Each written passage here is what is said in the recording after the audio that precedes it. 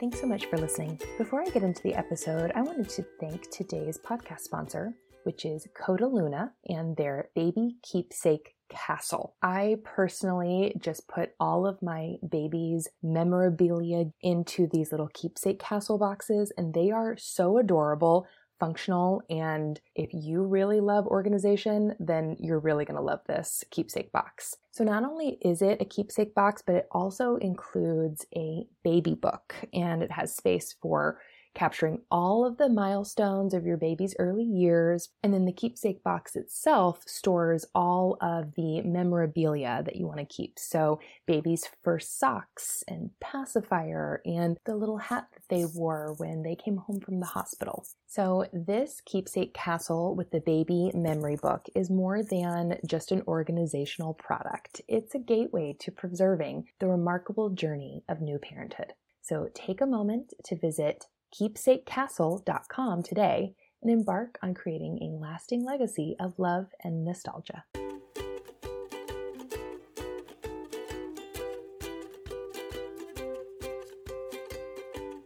Thank you for listening to the Finding Your Village podcast. I'm your host, Amanda Gorman. I'm a 33-year-old, slightly crunchy, mostly type A, mom and wife surviving the pandemic in Woodstock, Georgia. I started this podcast to reminisce on the lessons that I've learned in my 4.5 years that I've been on this parenting journey in an effort to make your parenting journey slightly easier. How is everybody doing? Seriously, how are you doing? I would really like to know. But this is a podcast, so if you are answering out loud right now, I cannot hear you.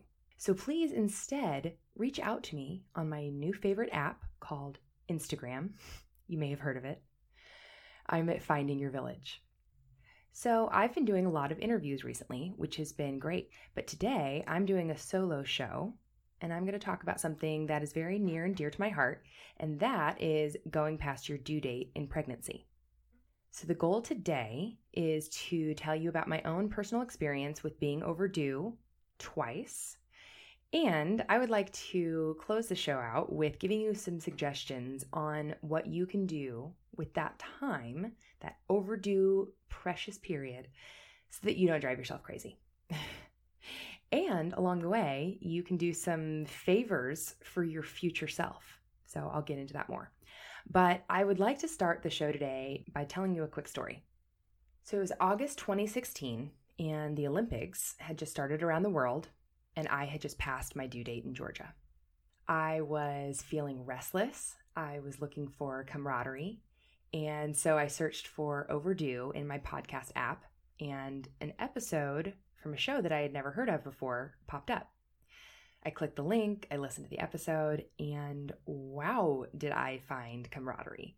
The episode was narrated by a woman who was a mom who was remembering the time that she was overdue as a first-time mom expecting her daughter during the Olympics.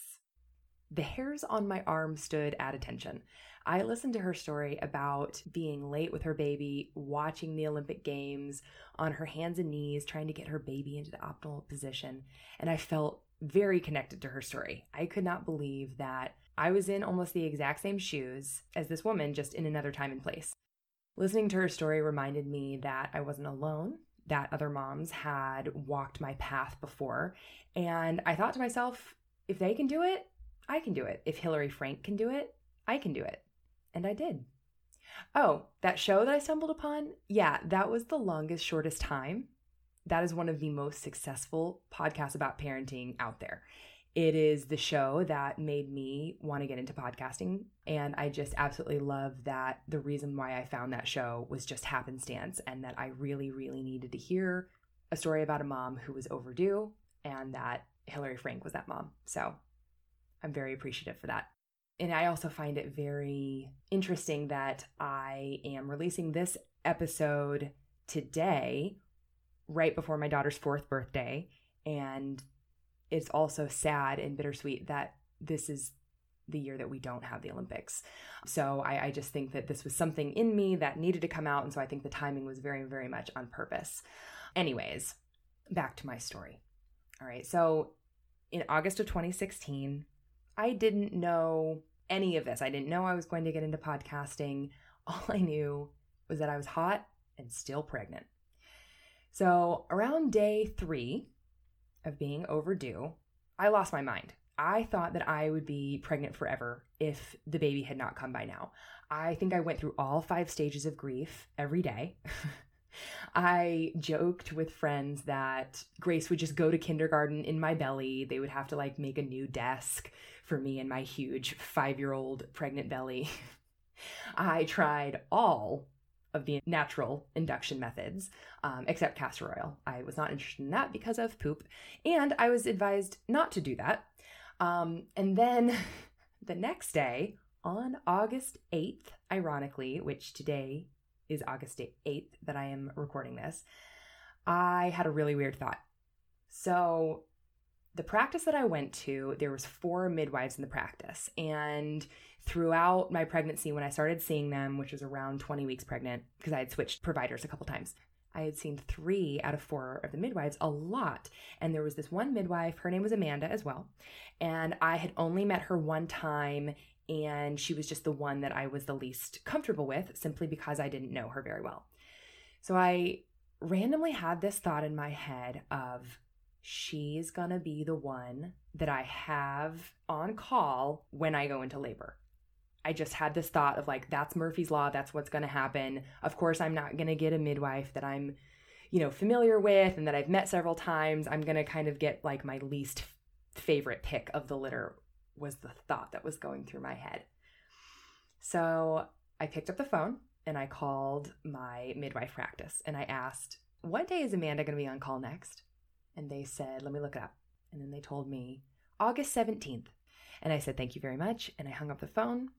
And I went over to my husband and I said, all right, well, I'm going to be pregnant for another week. This baby is not coming until August 17th. And he looked at me really puzzled and said, why do you say that? And I replied with, well, it's Murphy's Law. I'm going to get the midwife that we know the least, that I'm least comfortable with. You know what, guys? That's exactly what happened. I kid you not. I went into labor on August 16th. But it was prodromal labor very, very early. By the time that stuff was really, really happening, we called the midwife practice to let them know that I was in labor and to get them involved. And it was about 6:30 in the morning, which anybody who knows anything about most hospitals is that the shift change happens at 7 a.m.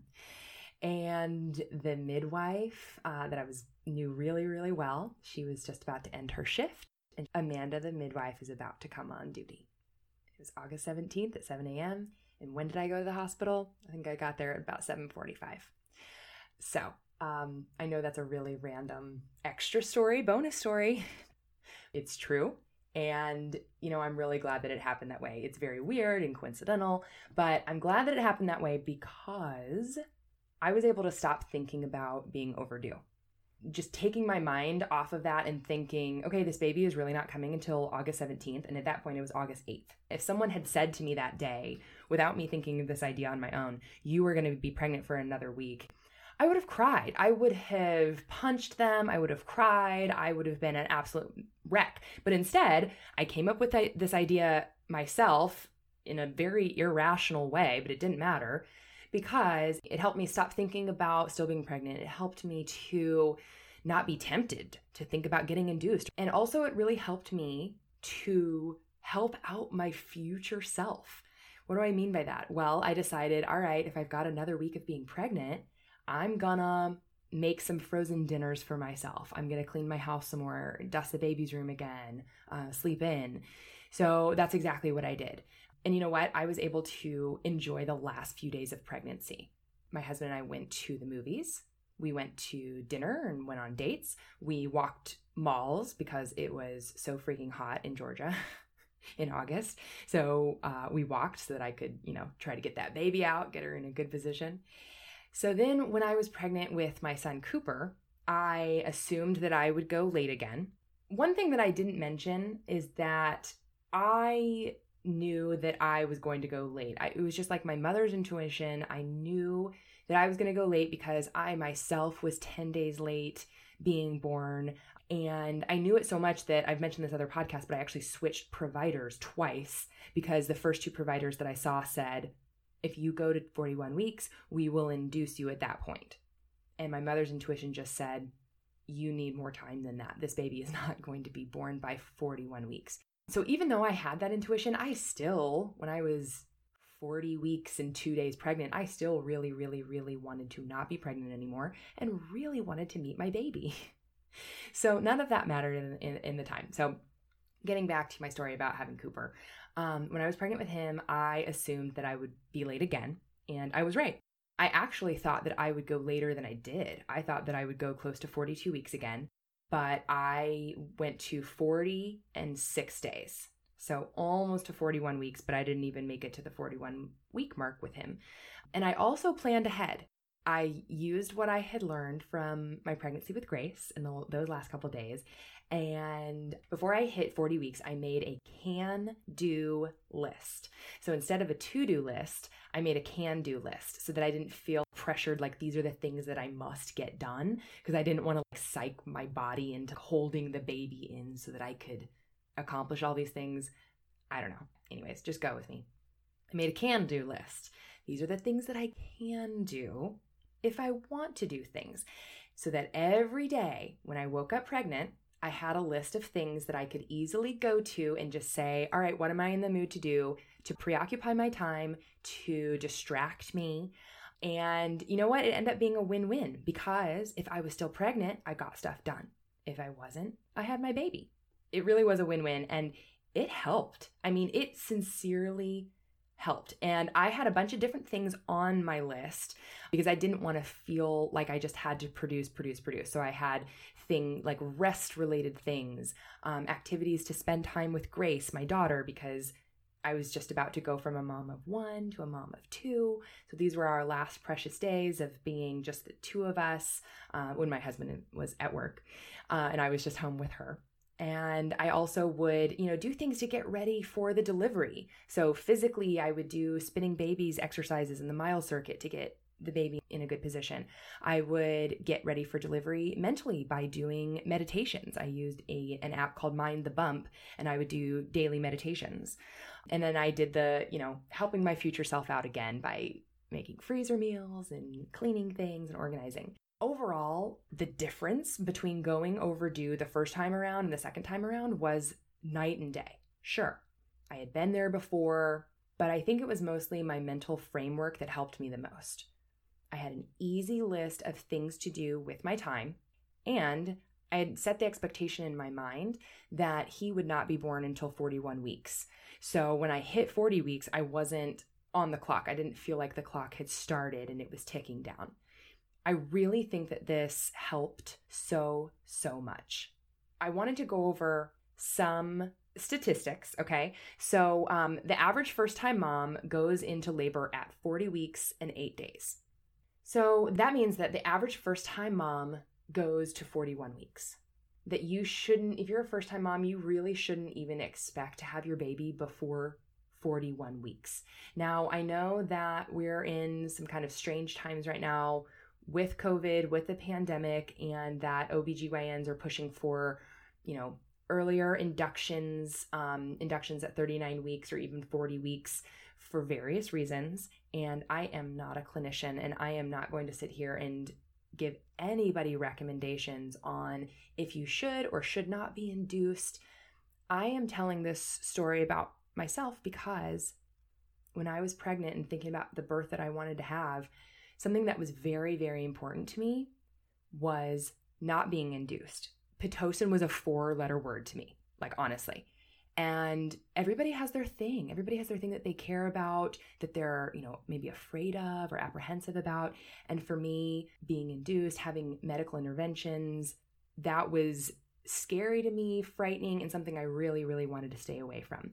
I just wanted to say that if you are at the end of your pregnancy and you are just done being pregnant and you just want to get your baby out and the doctor is recommending, or your midwife is recommending induction, and you want to go with that, that's wonderful. I think that that is the right choice for you. For me, it was very important to wait until my body went into labor spontaneously. It was something I deeply desired to experience, and I'm so thankful that I did. Another thing that I'll say is that the provider that I saw for Grace's birth, they were open to me going past 40 weeks, 41 weeks, 42 weeks, as long as everything looked good. So at 41 weeks, I came in to their office for what's called a biophysical profile, a BPP. And I had an ultrasound done where they check the fluid levels, the amniotic fluid levels, to make sure that there's enough. They're also just checking out baby to make sure everything looks good. And I had a BPP done with both babies, and they both looked fantastic. In both pregnancies, the fluid level was at an optimal level. And so I just wanted to say this because I don't want to seem flippant about any mom that's in a different position than me. There is absolutely nothing wrong with being induced. It was just something that was really important to me to avoid if at all possible. And that is the idea that my provider had, which was, we're only going to induce you if it's medically necessary, which was very, very helpful to me. All right, so now I want to switch gears and I want to talk specifically about my recommendations for creating your own can-do list. Okay, so the idea is that you are not giving yourself a list of tasks to accomplish. Rather, you're serving yourself up self-care ideas on a silver platter. So you're just making it so easy for yourself that every day that you wake up pregnant, you can just go to that list and look at it and say, these are a bunch of things that I could do to occupy my mind and body while I'm in this waiting time. I actually suggest making a few different lists or a couple different sections of your list, depending on what you are in the mood for, depending on the day or the time of day. So here's my suggestions. I'm suggesting that you make 3 different lists for connecting, being productive, or resting and restoring. Okay, the things that are going to go on your connecting list are going to be things like spending time with your spouse, have date nights, prepare for the birth, discuss how you feel about becoming parents, what are you looking forward to, teaching your baby, spend some time with yourself to connect with yourself, go for a walk, write in a journal, listen to your favorite music, or watch your favorite movie, and spend some time with your family and friends. Even if this is via FaceTime during the pandemic, connecting with other family members like your parents or some friends, especially those that have gone before you, could be a really great idea for you to do right now. Okay, the things that can go on your productivity list is making freezer meals to eat after baby arrives. So I would recommend actually storing it in smaller portions rather than make a whole lasagna and store it in a casserole dish. Make a entire lasagna, but try to portion it out into smaller dish sizes so that you just have like an easy, ready to go dinner for the 2 of you. If it's just the 2 of you, or if you have a larger family, obviously go for the larger portion. But if you're first-time parents, I'd recommend freezing meals in smaller 2-person portion sizes. Another thing that can go on your productivity list is cleaning your house, dusting the baby's room. You could go for a walk or exercise if you're really, really feeling up to it, but nothing too intense. You're about to give birth, so definitely want to store up your energy.